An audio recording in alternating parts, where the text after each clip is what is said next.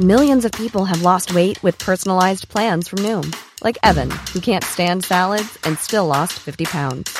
Salads generally for most people are the easy button, right? For me, that wasn't an option. I never really was a salad guy. That's just not who I am. But Noom worked for me. Get your personalized plan today at Noom.com. Real Noom user compensated to provide their story. In 4 weeks, the typical Noom user can expect to lose 1 to 2 pounds per week. Individual results may vary.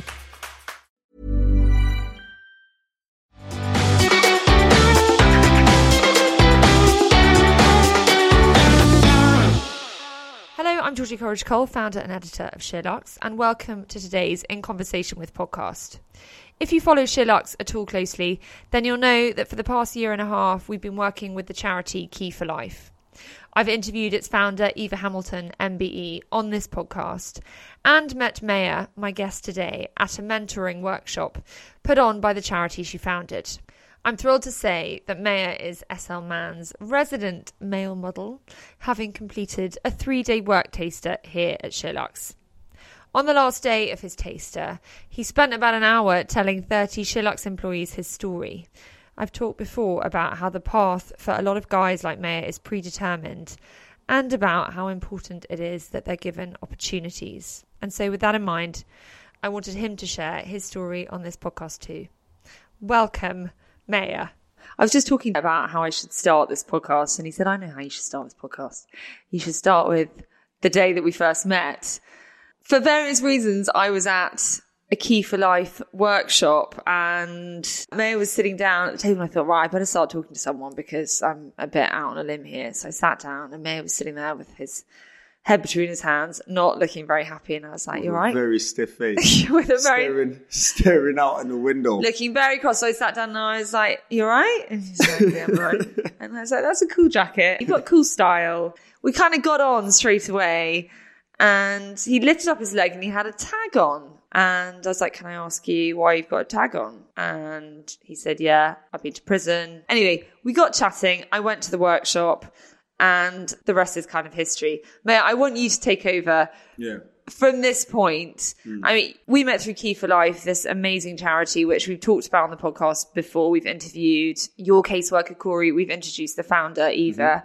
We've been on the show. But when you came to SheerLuxe and did a work taster with us, you told your story to the team on your last day, and yeah, I mean, you are a born showman, you belong on the stage. You could have heard a pin drop. Like, it was really captivating, and you made a real impression on everybody. And I thought, God, I really want you to tell that story on a podcast and to talk about like the wider situation in this country. Tell us about your heritage. What is your heritage? And tell us about your background, your education, and, you know, how you've got from A to B. A to B. Now you ended up in prison. Heading towards to Z, yeah. Well, for my heritage, I was born in Nigeria, came to this country when I was 9 years old. This was a few years after my father passed away. And my mum came to the country at first, and she went back to get me because she couldn't live without me. Well, so she left you in Nigeria? Yeah. You know, she just felt like it could have been better to have left me with, you know, my father's parents. Right. You know, it's more like a cultural thing. You right. know, a lady isn't really going to take the son away from the father's family unless they're sort of okay with it, you know. But it's not something like they forced it on her or anything. But my father passed at a time where she was still very, very young, very young. And, you know, it was a tragedy that didn't come at a planned time. What did he die from? He got ill. You know, I'm too young to remember all the details, you know. Every time I try to speak to him about it, it just goes fuzzy. So she'll probably tell me in her own time. But more than likely, he got ill and passed away. But I just believe, you know, for her, I felt like she felt pressure to step up. So, you know, she wanted to just move away to start a new life, start a new beginning, and probably give me opportunities that I might have, you know, lost out on because, you know, a loss of a father or a figure like that in a family could really restrict certain achievements. Right.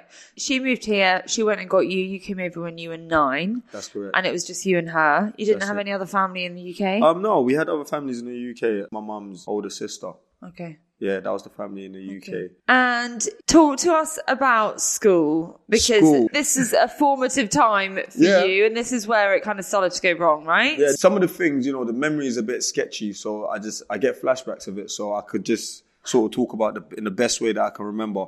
Well, for me, primary school, it was just pretty much all right. I learned how to use a computer, so on and so forth. Now, this is something that, you know, some of my primary school friends, they're listening to this, they'll laugh at it. Why would they laugh at it? Because the computer is something normal when you're born in England. But when you're not born in England, a computer, the access of a computer is something that is not the norm. I see. So that was something that I really, really, really appreciated coming to this country. And then finding out that schools are free, that's another thing as well. And through that, I believe that's probably where my appreciation for, you know, the education system came in. Yeah, I mean, it's worth jumping in here and saying you have a degree, like you're a bright guy.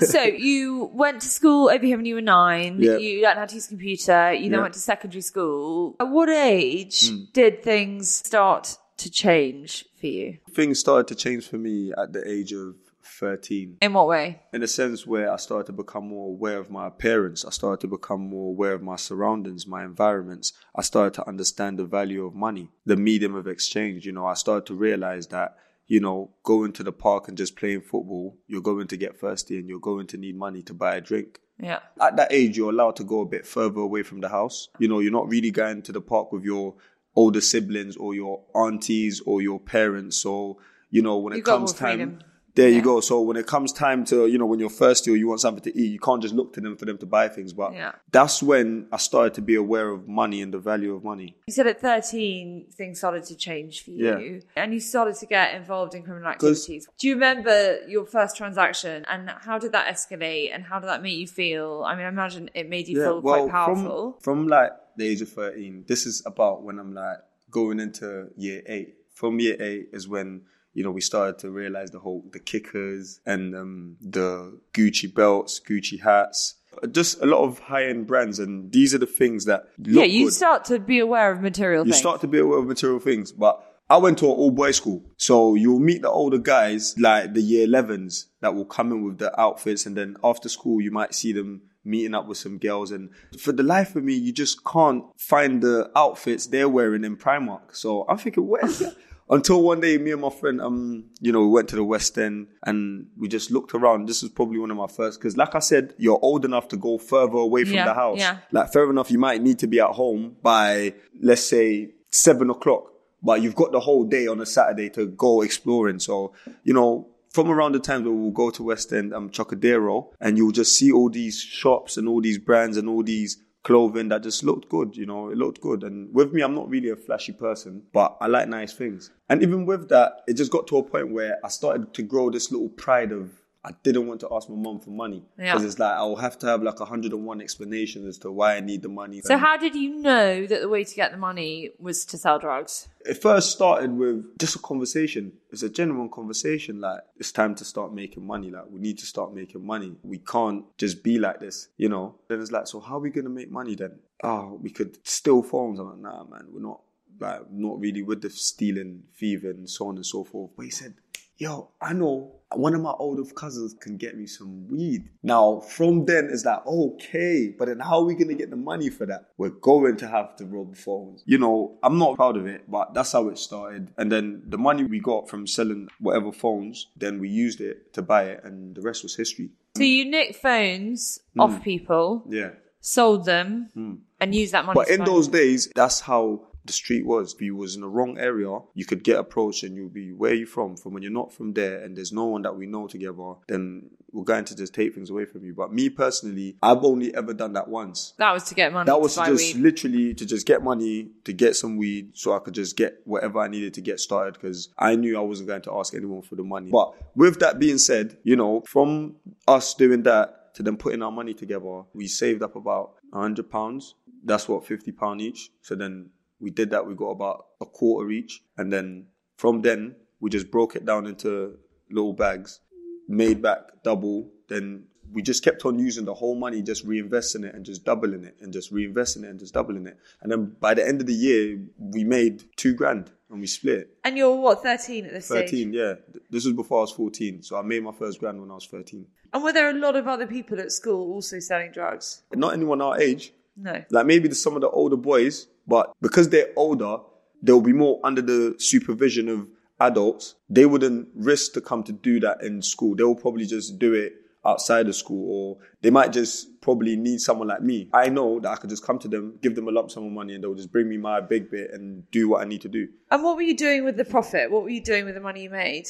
At that age, there isn't many things you can do with the money. You know, I was just saving it, buying bikes, little clothes, food in school. And that progressed. And you made more money and you sold harder drugs. You left school. You decided to go to university and you carried on dealing. But you got a degree. You got a master's in, what did you study? I studied business and management as my undergrad. And then I went on to do a master's in international relations. And you were just like really diligent. You got your work done. Yes, that was what it was. First, that and was then you could exactly, deal. It was like, exactly. I'm going to get my essays in and then I can go to earn some money. Yeah, and do what I need to. Yes, but then that's because even down to college times, because then first I was selling weed and then I moved on to a bit more of the harder drugs. This was from the age of 15 to about 17 when it was time to then go to uni. But then I stopped because around those times was when a lot of my close friends and peers started going to prison. So at first I saw university as a way of escaping, just a reason to get out of London, because I just felt like for some reason you can't, when you're doing certain things, you get this feeling like I'm next, especially when it's your friend that, you know, you're doing certain things with. They get caught and then you're just thinking, no, I'm next. You know, if he's being observed and I hang with him every other day, they must have seen my face too. So I saw going all the way to the Midlands as an escape. You know, it's 2 hours away, nearly 2 hours away from London. I can escape some people. You know, I'm going to be gone for about 3 years. By that time, my friend will be back out of jail. This is how I rationed it all in my head. Right. You know, I didn't have it in my head like I'm just going there with the main focus of this. I've never had a job. So at this point, I didn't know what ambition to chase because, you know, I didn't have like an uncle who was like an engineer or who was like an IT specialist or any sort of figure around for me to gain any interest towards it. So you went off to uni. Mm-hmm. You did your degree, you did a master's. Mm-hmm. So you were there 4 years. I was there 4 years. And you came out of uni, and what happened next? You then tried to get jobs, didn't get anywhere. I've been trying to get a job literally for years. I can honestly say I've made thousands of applications. It's not like I haven't tried. Like, I've tried to get a job. Why do you think you haven't? Do you think it's because no one's taught you how to apply for jobs? Do you think it's because you're applying for the wrong jobs? Do you think it's because you're a black man? What do you think the reasons are? I believe, as time went on, the reasons changed. Same way how the economy changes and what employers require, it changes. But these are things that I learned when I was in uni. So in a twisted way, I understood about it because I studied business and management. It touches up on employability. There's a module, and that was when I learned how to proper compose a CV. By this time, I was late teens. You know, some people learn about CVs when they're 12 years old. Yeah. I learned when I was in my late teens. So that was when I composed a CV and I started to understand about interviews and how to take yourself through it. But coming out, I felt entitled to having a job because before, like I said, how the economy changes. Before I went to uni, the requirement was to have a degree. That would secure you a decent job. But by the time I'm going to uni, not to mention that the Conservatives changed the uni fee from $3,000 to $9,000, not to mention that was around the time where the economy then changed. The requirements for employment now changed from a degree to experience. But how can I have experience when I've spent the last 4 years of my life studying? Because I thought that's what the employers wanted. Studying and racking up debt for most students. Racking up some serious debt. I'm all for my children not going to university, but you didn't get a job. What were you applying for? What did you want to do? To be honest, I just wanted anything. Can you believe that I even got turned down for Sainsbury's? And, you know, the person that gave me an interview, they didn't even bother interviewing me. From when they saw that I have a master's degree, they said, you're overqualified for the job. I don't know what that even meant. You just said you're overqualified for it, you know. Because maybe if he gave me the job, within 1 year, 2 years, I'll end up being his manager because I've already got the qualifications for it. Yeah. But you never know. I think people are sometimes a bit suspect of someone who applied for a job with too much experience. They're like, why are you applying for this job? You're going to be bored in 5 seconds as well. So And that was another thing with it as well. But for me, it was I just wanted any job just so I could say, yes, I have a job. But you didn't get a job. To build experience. I didn't get a job. So you went back to dealing. Yeah. And that escalated quite extensively. So just talk us through that period. Talk us through like from then to getting arrested. Okay. So just through that period, remember, like I said, at the critical point around the times I was in college, I wanted to go to uni because a few of my good friends were going to prison around those times, and the sort of sentences they will get, it would have been around the time of me going to uni. So it got to a point where now I'm out of uni, my friend's out of jail. But the difference is I've got a degree, he's got a criminal record. But then within a month, he got a car, a nice watch. He lived in a nice place. It looked like he got his life together within a month, you know. And here's me. And this is how I felt. And this is just my conscience. And it made me sort of look in the mirror and say, so what did I do all of this for? Yeah. And you see how you said, you don't really want your kids to go uni. It made me regret going uni. I said, what did I do it for? I've got like a 27 grand debt. I wasted some of my money that I saved for my extra degree, which I paid for myself. I could have saved that money and got a house, a car, and so on. But I invested that money into myself for what? You know, for me to be to come to interviews, to get discriminated. It made me really resentful. And I lost, for the first time ever in my life, I actually lost confidence within myself. You know, and I didn't really know I was depressed until I went to prison. And then I realized I started taking some courses in prison where they teach you the steps to how to realize someone's depressed. And then that was when I realized, I was like, whoa, I was crazy depressed. I was losing my mind. So talk us through that period up until prison then. So you saw these guys coming out of jail who had cars, watches, nice lives, and you were like, fuck it, I can't get a job. I can't get a job. And it's like, these are the guys who was doing whatever with anyways. Yeah. You know, and to them, it's like, we're good friends. Like, whilst they were in prison, I would send them money, you know, we'll look after each other. So we had that loyalty. So it's not like they were saying, no, we're just doing us. They're saying, yo, when you're ready, just say the word, innit? Like, better yet, here's some money. But because of that pride, it's like, why you can't just be giving me money? Like, you was in jail. I was in uni. You're meant to be coming out and I'm meant to have a job and be saying, if anything, I'm meant to be saying, you know what, come to my house. Here's a room, stay there. But, you know, so that day it made me feel like, you know, the system has cheated me because I felt like I was lied to. I was lied to by the system because when I was in college, they told me that if you go to uni, you will get a good job. So I went to uni.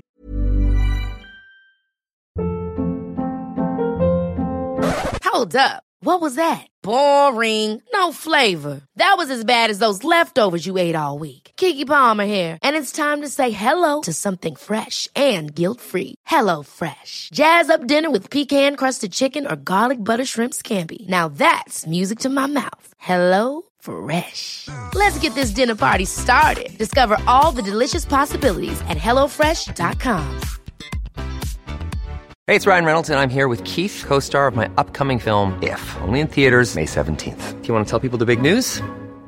All right, I'll do it. Sign up now and you'll get unlimited for $15 a month and 6 months of Paramount Plus Essential Plan on us. MintMobile.com/switch. Upfront payment of $45 equivalent to $15 per month. Unlimited over 40 gigabytes per month. Face lower speeds. Videos at 480p. Active Mint customers by 531.24 get 6 months of Paramount Plus Essential Plan. Auto renews after 6 months. Offer ends May 31st, 2024. Separate Paramount Plus registration required. Terms and conditions apply if rated PG.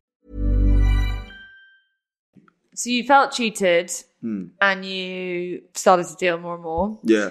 And it obviously all went wrong because you got caught. How long was it in between leaving uni and going to prison? After uni, 22, I went to jail when I was 24. The next 2 years. So let's talk about getting caught. You're making some pretty good cash. I was making very, very, very good cash. Tell us how you got caught. Okay, how I got caught was that there was an operation going on. Honestly, it was something, where ANPR cameras. What cameras? It's called ANPR. It's something that it will track your journey. If there's an ANPR camera, let's say if there's one in Kingston and there's one in somewhere in East London. If you go through an ANPR camera in Kingston and you happen to go through the one in East London, it will be able to track your whole journey right back from where you started, from where it first got you. So then that's how police use it for a lot of evidence in court, to say you was here, then you went there, then you went here, and you was within the vicinity or so on and so forth. But from when my thing came up in the ANPR camera, the insurance wasn't registered to that area. So then it made like a car of suspicion. So what police did first round, they stopped me. With me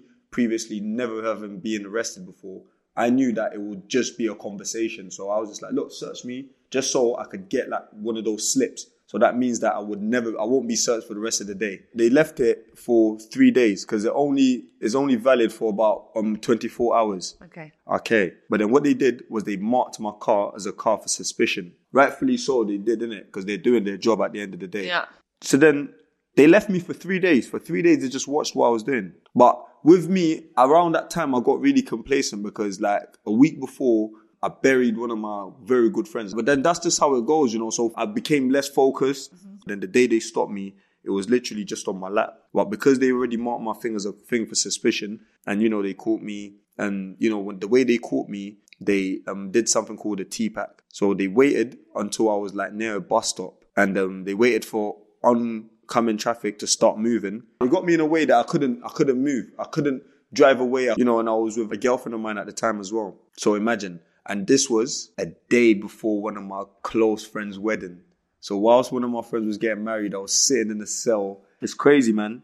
And did they let you out on bail? They let me out on bail, but that's because that was my first time ever getting arrested.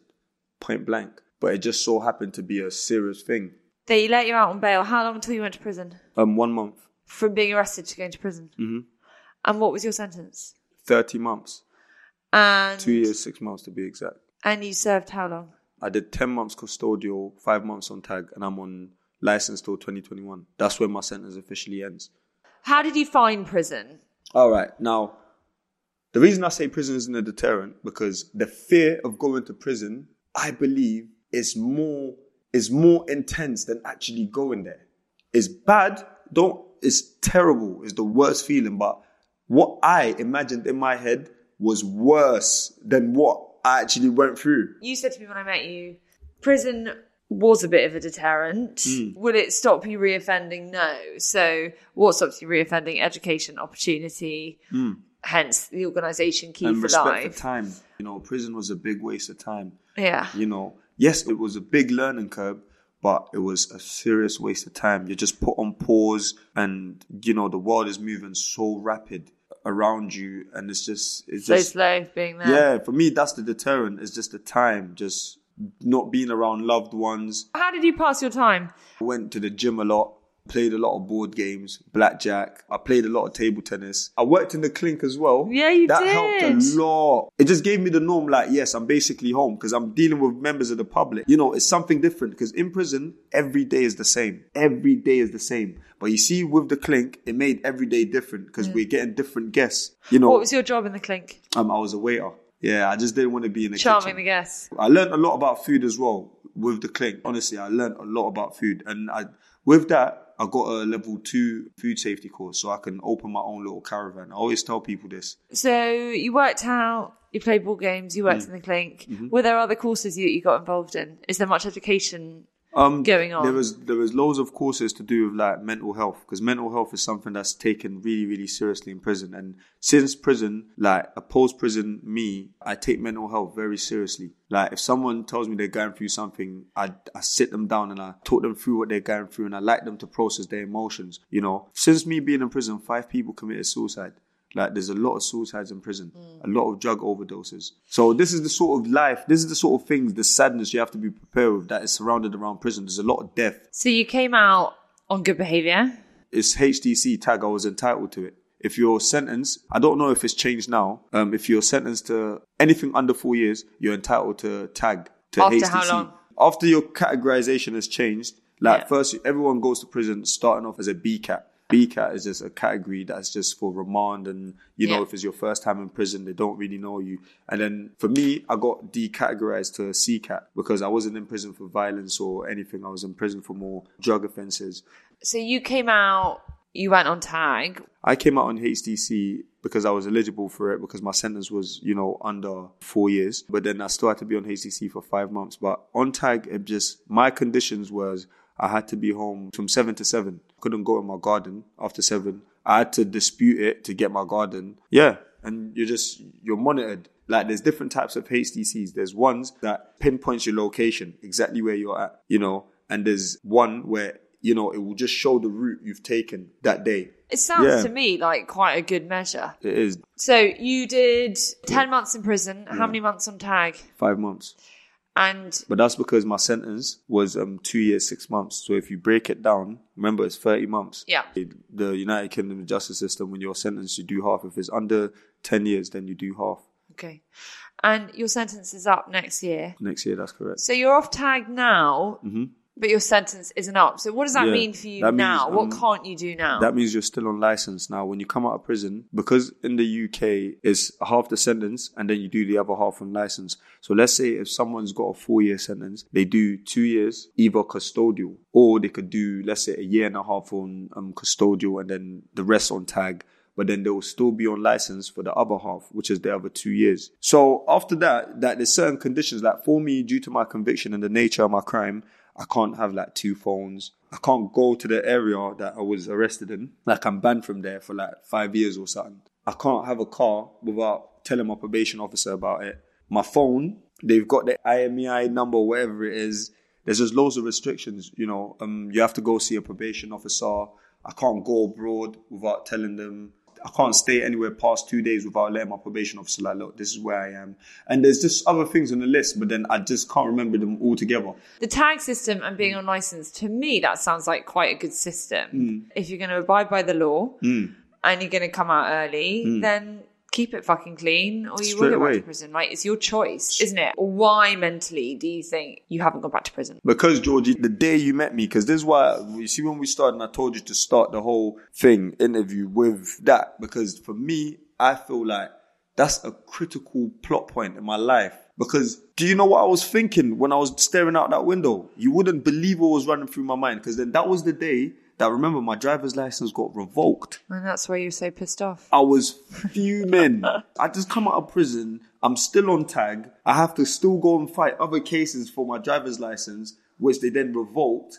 You know, they expected me to get proof that I couldn't get because I was in prison around the time that they tried to revoke it. But now that I'm out, you're still chasing me up on it. Like, I was fuming about it. And I was just like, you know, when you're hitting the fuck it button, I just kept on tapping it in my head. And then you just came, hi, why are you sitting on your own? You look up, say, you got a nice jacket. Like, it threw me off. Like, I think I looked at Georgie for like a good 3 seconds, not saying nothing before I said something. Who the fuck are you? What are you doing in here? I looked at it dead in the eyes, but for me, the reason I say that's a critical plot point is because that was a point where it's like someone out of nowhere, someone just showed a mad interest. Do you know what I mean? I was wearing black on black on black. I'm thinking I'm here incognito. No one can see me. No one even cares that I'm here. It's like, not in a sentimental way, like no one cares that I'm here, but it's like no one knows what I'm going through in my head right now, you know? But then Georgie just came and she made me just forget about what I'm going through. And she started talking to me about something that, you know, I never thought about before, you know, modeling. At first I found it funny. And then coming there and meeting Elle, and her showing me all the cool little camera editing stuff and that. It was interesting. And meeting Rich, things like that. Like I said, if people are introduced to that kind of approach, that kind of thing, it will change the dynamic. Yeah. You know, if I met you when I just finished uni, I wouldn't have gone to prison. I honestly believe it. Because these are support, the sort of support that is being offered now are the support that people should get before going to all these things. It's just so hard, isn't it, though? People are getting into crime at 13. Like. Yeah, that's true. But in some cases, you won't know till it's too late. So that's why it's good to just throw the support out there. Like, you know, if someone's been arrested, rather than police treating a 13-year-old kid like he's even aware of he's not even aware of his emotions. He's not fully aware of his emotions. Yeah. Like, you've also got to be an adult now. I honestly believe I didn't learn to even process my emotions properly till I was 25. Yeah. You know, but with those things, it's about information and giving people the opportunity. That's all it is. Because then that's what you did. You gave me an opportunity and I've taken it. And I'm yet to disappoint, I hope. So far, so good. So far, so good. Your timekeeping was a bit iffy on your first day. It was. Now he's early. Now every time he comes, he comes so bloody early. So, yeah, you know, we got over that. You're like, oh, only an hour late. Okay. Honestly, that was probably... Hey, you've nailed it now. Yeah. So, and, you know, you've nailed it now. And that's what's so important about giving these guys who are on the Key for Life program. So if somehow you're listening today and you haven't picked up that SheerLuxe is working with Key for Life, this amazing charity that works with ex-offenders, with young men in prison, with men who are kind of on that path to give them opportunities to put them into work tasters. That is why it is so important. Everything that you've said leads on to that. You know, it's about information, it's about opportunity. And you'd never had a job. And I didn't really get, when they said to me, the work taster, we were like, what task is he going to do? And you did tasks, but what I didn't get is also basic stuff. Like, I grew up doing work experience as a child because I had those opportunities, but you'd never done that. It's no one because you stressed to probably you had the someone importance of turning up on time. There If you go, bunked off yeah. school, then you went to prison. You probably missed loads of your lectures at uni. But, the importance of the work taster is timekeeping, being in a professional environment, being around colleagues. Like, I remember that workshop we did, one of the things we did was like looking people in the eyes, shaking their hand, striking out a bit of conversation, just like those interpersonal skills that for a lot of people listening are just normal, and they've got father figures to teach them that stuff, or role models that they grow up with that you didn't have, or even older siblings, or just the right people. They don't have to be related to you. You could have a neighbor who you see him doing well. He might be a plumber, and that might be something that you could want to go into, but it's not really like that when the 30-year-old man in the area is a drug dealer, and then the next older person, the oldest other person around there, is probably just a hooligan. He likes fighting and whatever. Like, these are the sort of people that are around these areas. So what I mean is just the right people is about empowering the right people. Yeah. Because the person who is the right person, these kids in the streets will not respect them because they don't look successful. You're not going to take advice from someone who is not successful, because then that means that they did not follow their advice either. The future looks bright. The future looks good for you. You've managed to stay on the straight and narrow, and you've had work experience with us, with Landsec, which I know you thought was really beneficial. Definitely. You're on the Key for Life program. And I've completed the Key for Life program. You completed it? Yeah. I didn't know you'd fully completed it. So what do you get from completing that program? Well, you get a certificate. due to COVID times, we can't really celebrate it as like the way we would probably want to. But then with Key for Life, they're more looking towards turning him into like a key worker. But with that, for me, I don't really know how I feel about that. I'm not a role model. I don't like telling people what to do. No, but I think you just got to share your experiences, and you're such a good speaker. You can captivate an audience. Look at the way you captivated our viewers on the Sherlock show, and the way you captivated 30 members of our team who sat and listened to you talk for an hour. Like, you've got something special there. You should use it. And Key for Life is an amazing charity. It's a charity that needs people's involvement. Guys like Maya are good guys, but didn't have the opportunities that a lot of us had. And all the guys I met in that workshop, I was like, what a genuinely nice group of guys. A lot of them without a lot of confidence. And I really saw that. And you really need these chances. That's all it is, just to reiterate, chances. what we keep saying is just please get in touch with Key for Life and find out how you can give someone. It's a 3-day work taster, and it can be any industry, any business. Any business. And there's a guy sitting here who is born to model, and he's got a great bone structure. He looks bloody good in a suit. If you're a brand that wants to help a good guy for really good reasons and needs a model, then, he's your man. So get in touch with us. We'll put you in touch with Maya. But, he needs our help, because this isn't going away, and it's bloody hard when you come out of prison. It's very difficult to follow another path and to stay on the straight and narrow. And he wants to, and there are a lot of guys that do want to, but, they need our help. Maya, I'm always so inspired when I talk to you. You're a legend. You're a legend. And thank you so much for chatting to us. That's it for this week. If you enjoyed that, then do please rate, review, subscribe, leave a comment. We'll be back soon.